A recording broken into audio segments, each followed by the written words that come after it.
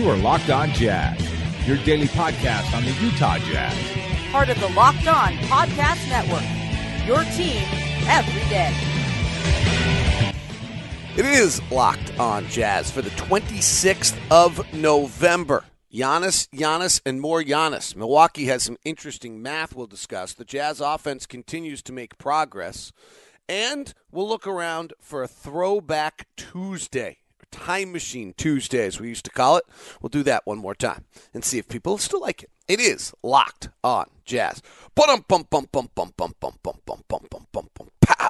How are you? I'm David Locke, radio voice of the Utah Jazz, Jazz NBA insider. This is Locked On Jazz, your daily podcast on the Utah Jazz, giving you insight, expertise, geeky numbers, and hopefully making it a lot better for you to be a Jazz fan. I'm a little nervous today. My room is bordering Kristen's, and so I've got to make sure I don't wake Kristen up first thing in the morning by doing the podcast, or then internal team dissension starts amongst the broadcasters on a long, long road trip. We do get to a point at the end of a trip like this where we all kind of get on the bus and no one says a word. Like, okay, we've all seen each other enough. We've all held enough conversations. We all know enough about each other. It's time for us to just be quiet and go back to our families. That is probably, I would guess, how we will be by the time we hit Philadelphia. Hopefully not Toronto after having a nice Thanksgiving together. In Milwaukee still, team will get together today. I don't know that they will practice after an incredible load of that game. That was an amazing, amazing game last night.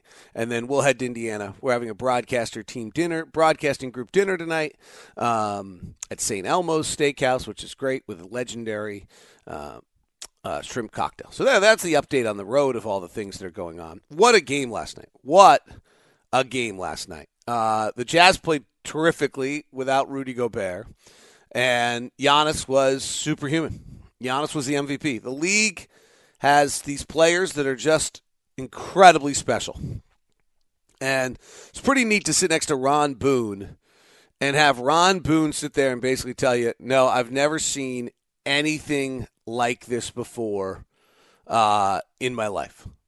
And some people are trying to go Connie Hawkins, and he was like, yeah, I don't know. What an offensive show. About 109 possessions a game. It was crazy fast.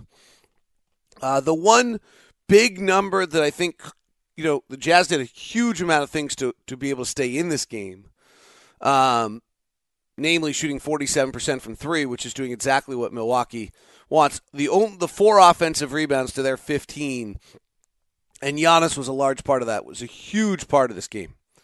When they get 12 more cracks at it, that's a big deal. But they took 12 more shots than the Jazz did. The Jazz, and they took 36 shots at the rim last night, which you just are probably not getting if Rudy's in the game. Now, I'm not sure the Jazz can go get, as many 16 corner threes and 27 other threes, I think it was, 29 other threes with Rudy in the game. So there's kind of a flip side going both directions on that of I'm not sure our offense is able to have the game it did. It's interesting to watch the Jazz play with Jeff Green as the 5 and what it does. Jazz took 45 threes last night. So here's what Milwaukee does, and I think we talked about it yesterday, but it's interesting. Milwaukee just protects the rim. They will not let you get to the rim. They put Brook Lopez or Robin Lopez, and then they do it with Ilyasova, and they do it with Giannis, and they're able to keep you off the rim. The Jazz only took 7 shots last night in the restricted area, so that's not enough. That's a hard way to live. And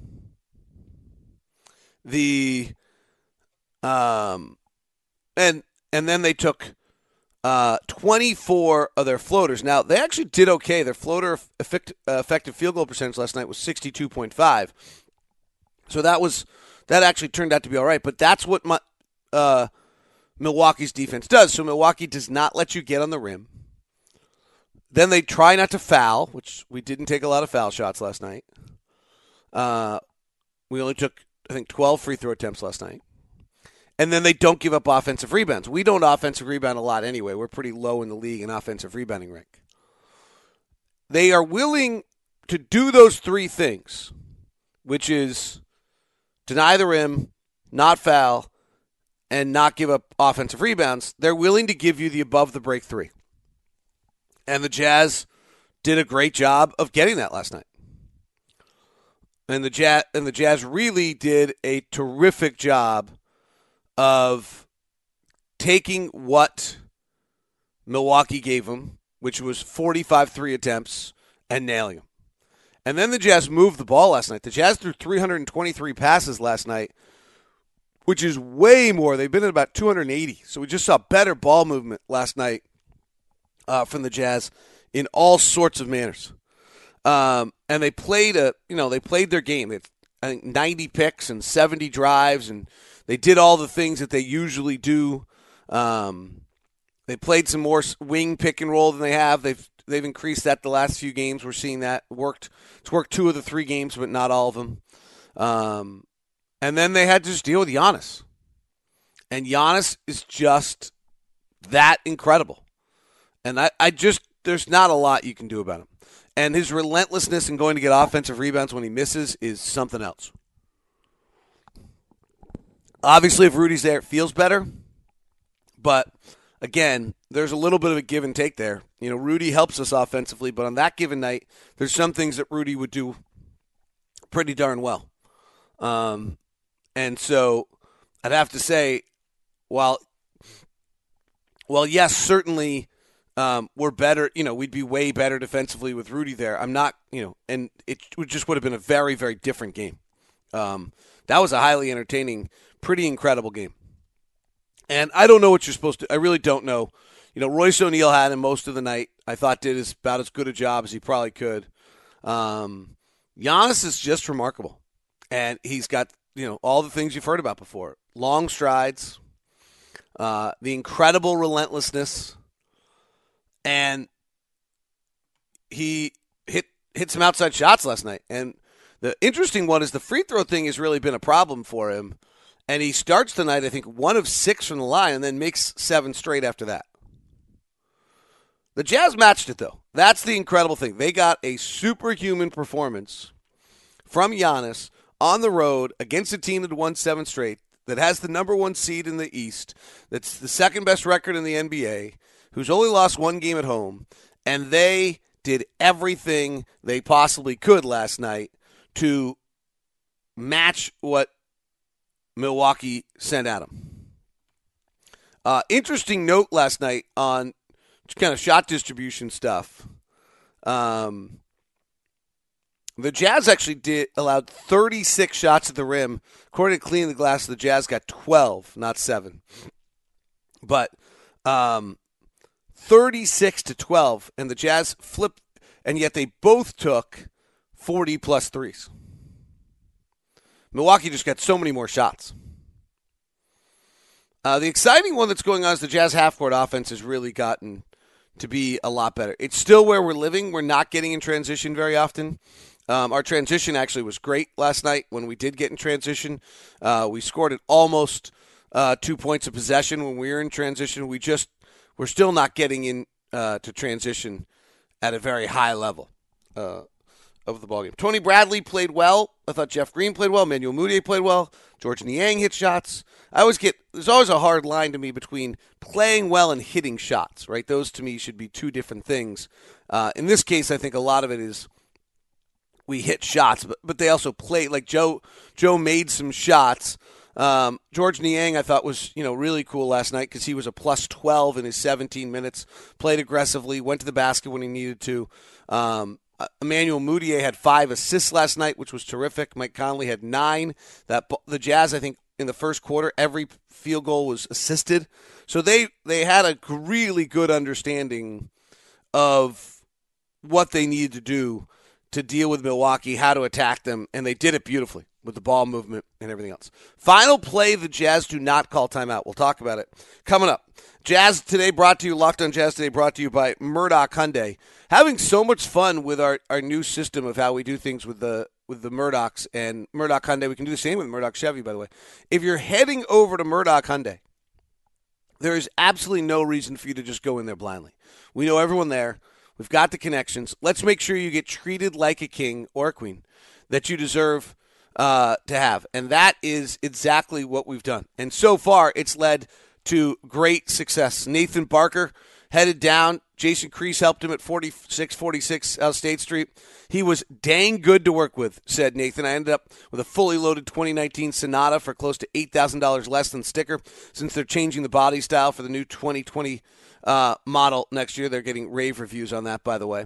Check it out. Murdoch Hyundai, located in Logan, Linden, or in Murray at 4646 South State Street. If you're heading down there, let us know, and we will set up. John Ball sent out a note to me, said he lives in Farmington. He's interested in a 2019 Santa Fe, so he said he's going down to see Jason Creech at 4646 South State Street. The Hyundai should be on your list of cars you're going to look at, whether you buy it or not, up to you. But it should be on your list because you get great value for the dollar. They're ahead of the game technology-wise. You get all the bells and whistles, and then you get the Murdoch guarantee of no regrets, trying to make sure that you have a absolutely fabulous experience with no regrets on the backside. That is the essence of who Murdoch Hyundai is. Email me at dlock09@gmail.com. That's dlock09@gmail.com. And stop by. Let me know you're going, and we'll set it up so when you stop by, you arrive and are treated like a king. It's Murdoch Hyundai, located in those three locations, Logan, Linden, as well as in Murray, 4646 South State Street. All right, final play of the game. The Utah Jazz have remarkably stayed in this game. It's 120-118. And the Jazz Quinn Snyder decides not to call a timeout. So the Jazz come down the floor. They get the rebound with 19.3 seconds left. So you have plenty of time to set up. You have plenty of time for something to go wrong. It's a right play. The first part of this decision from Quinn is that there's no real time urgency here. Because there's 19.3 seconds left.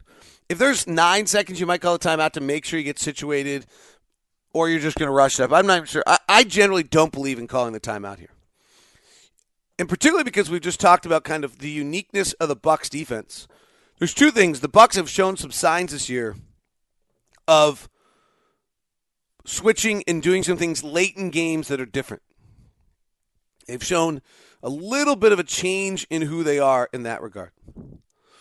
The second one is the difference in playoff in what you're getting. Now, I can give you two different numbers here. Neither of them are perfect, but let's just work with both of them to understand the difference. So, after a made shot, that's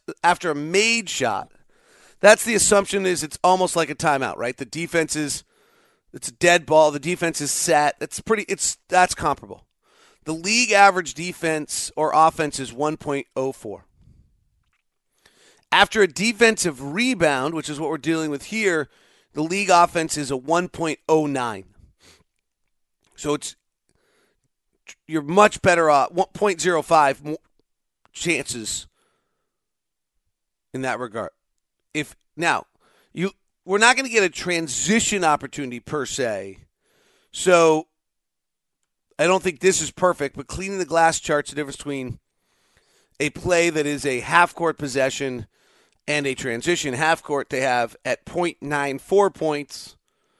And transition, they have the middle ground at 1.2 points. This isn't really transition. So you get the idea.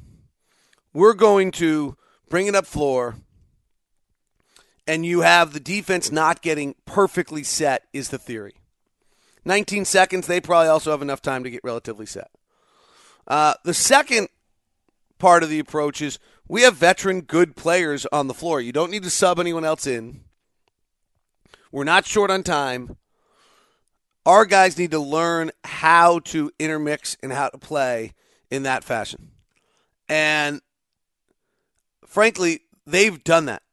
And there was a little pause, I thought, as the guys brought it up the floor, a little bit as though I was wondering if they were not quite certain or if they were surprised that there wasn't a timeout called. It's the first time all year they've had this experience. I had a little bit of that thought to me, that I wonder if they just thought something else might happen. And instead, and maybe at that moment, if you thought you saw that as a head coach, you could call the timeout. But I don't.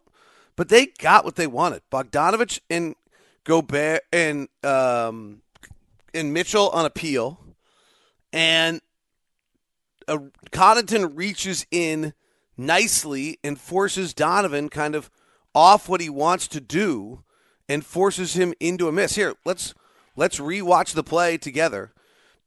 There's 9 seconds left.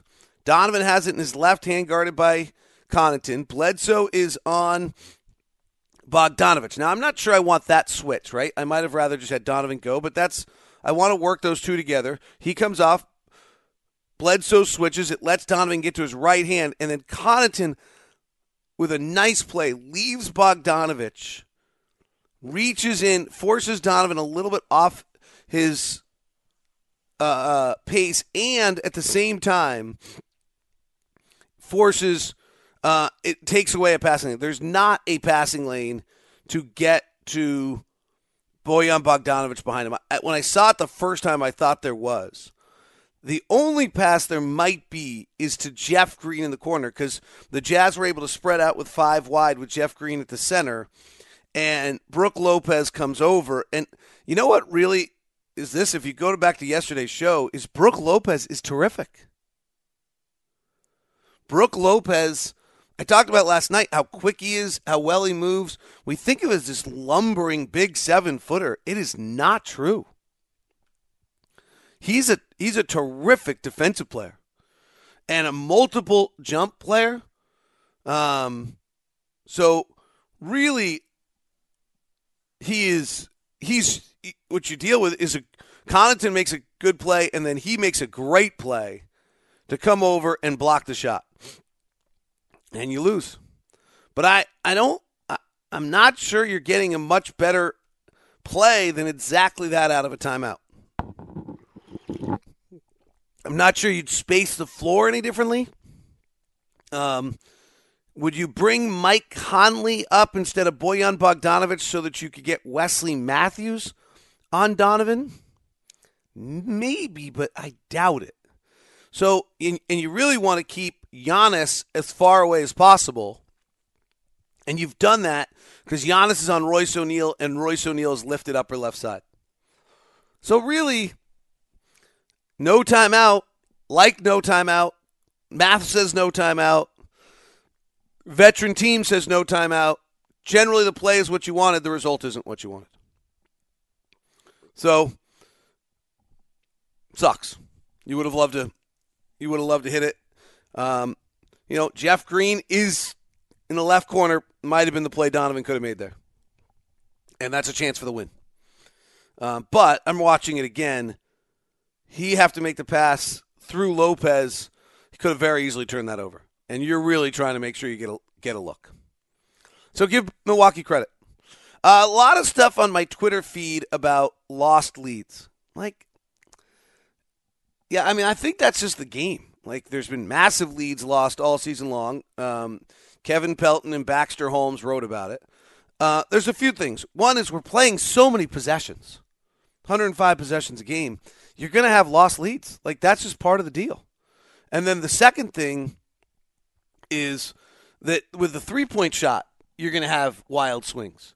So I'm not sure that I think that the Jazz are doing anything wrong or uniquely wrong or that they in some way are losing. I'm not. I actually, I would be way more concerned if we were trailing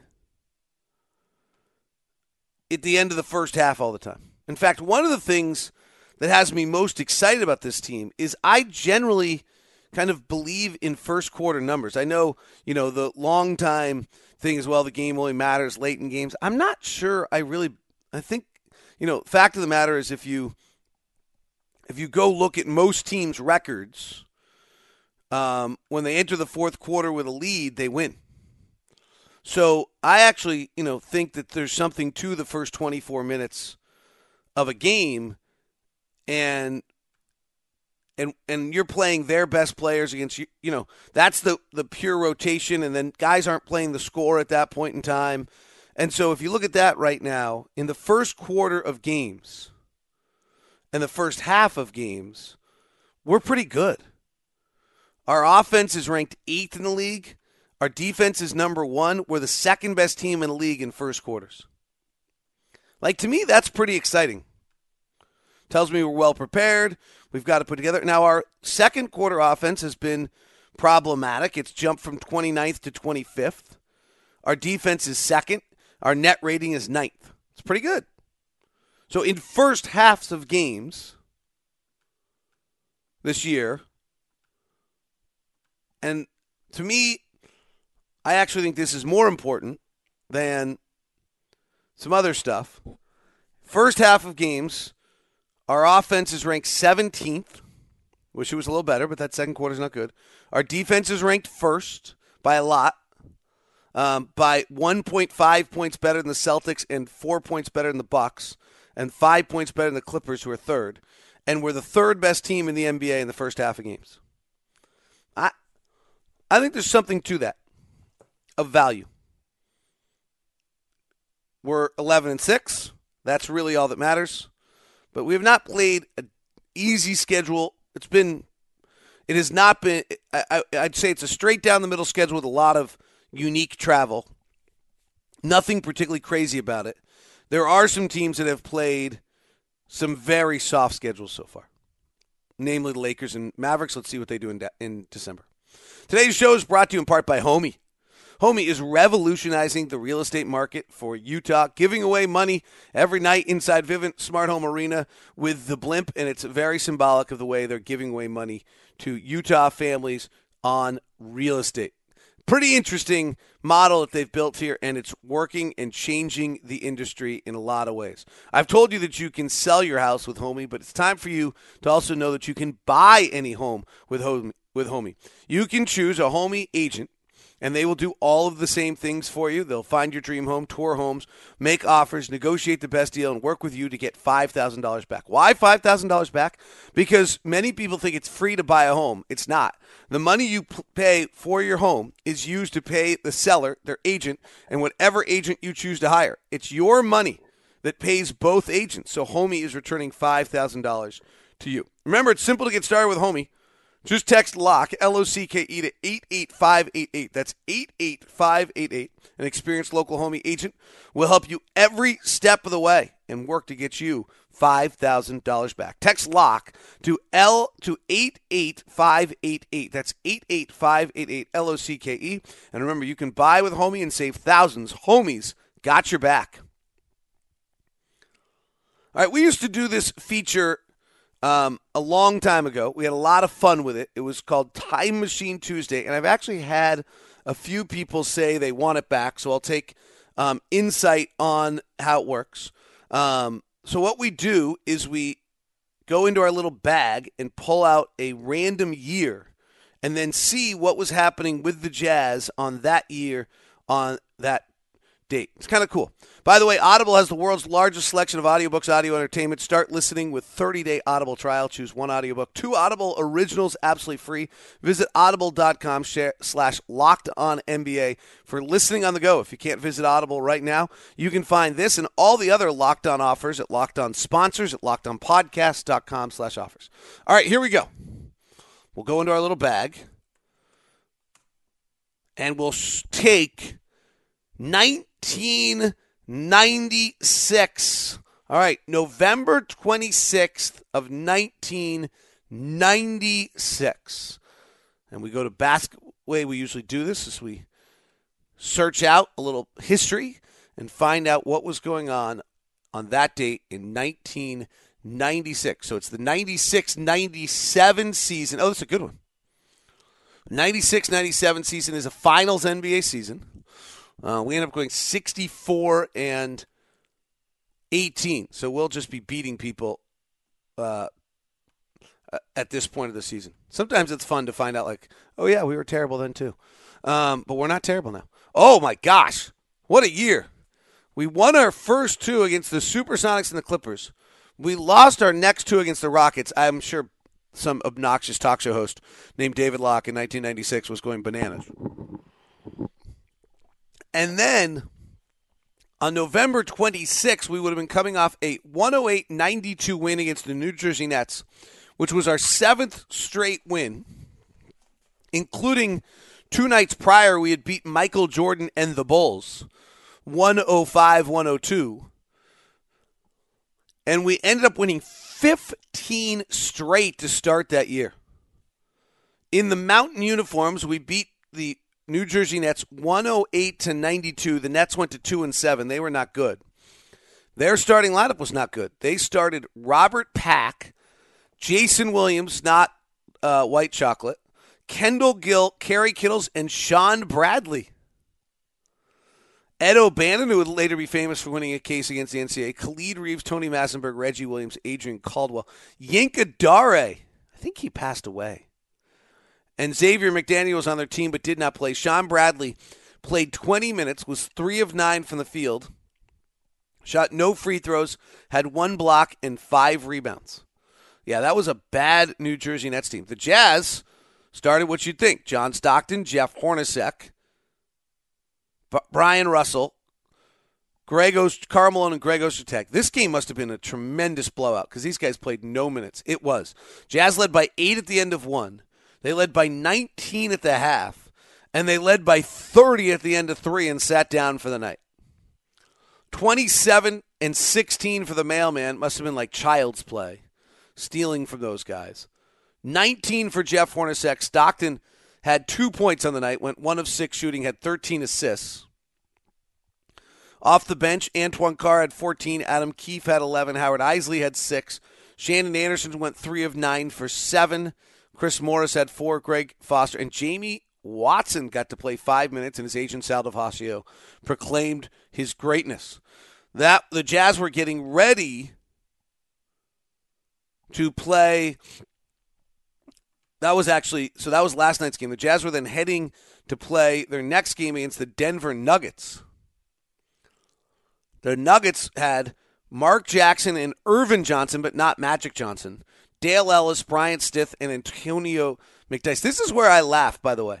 When the old guys talk about, the league, like these two teams we just looked at, the Nuggets and the Nets, were terrible.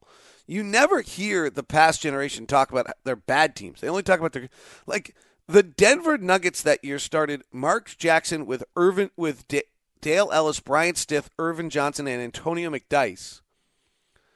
With Tom Hammonds, not the TV broadcaster for NBC, Jeff McGinnis, Brooks Thompson, and Darvin Ham as their bench. I mean, that's a bad basketball team. Mailman just beat him up for 31, 17, and 6. He was just superior. Hornacek had 29. Stockton went 2 of 12. Stockton was in a terrible slump. Had just 9 points. He did have 10 assists. Greg Ostertag, Brian Russell. I wonder if I was on the air freaking out about Stockton. I didn't have anything else to freak out about. The team was winning every day. Shandon Anderson, Brian Russell, Antoine Carr all came off the bench. And the Jazz rolled against Denver, 107-103 in a closer game. In fact, it took the Jazz coming from behind. The Jazz fell behind to Denver, that terrible team I'm talking about. The Jazz trailed by 18 at the end of 1. They trailed by 34 at the half, and they came back. This is actually one of the great comebacks in the history of Jazz basketball. On this day in history, in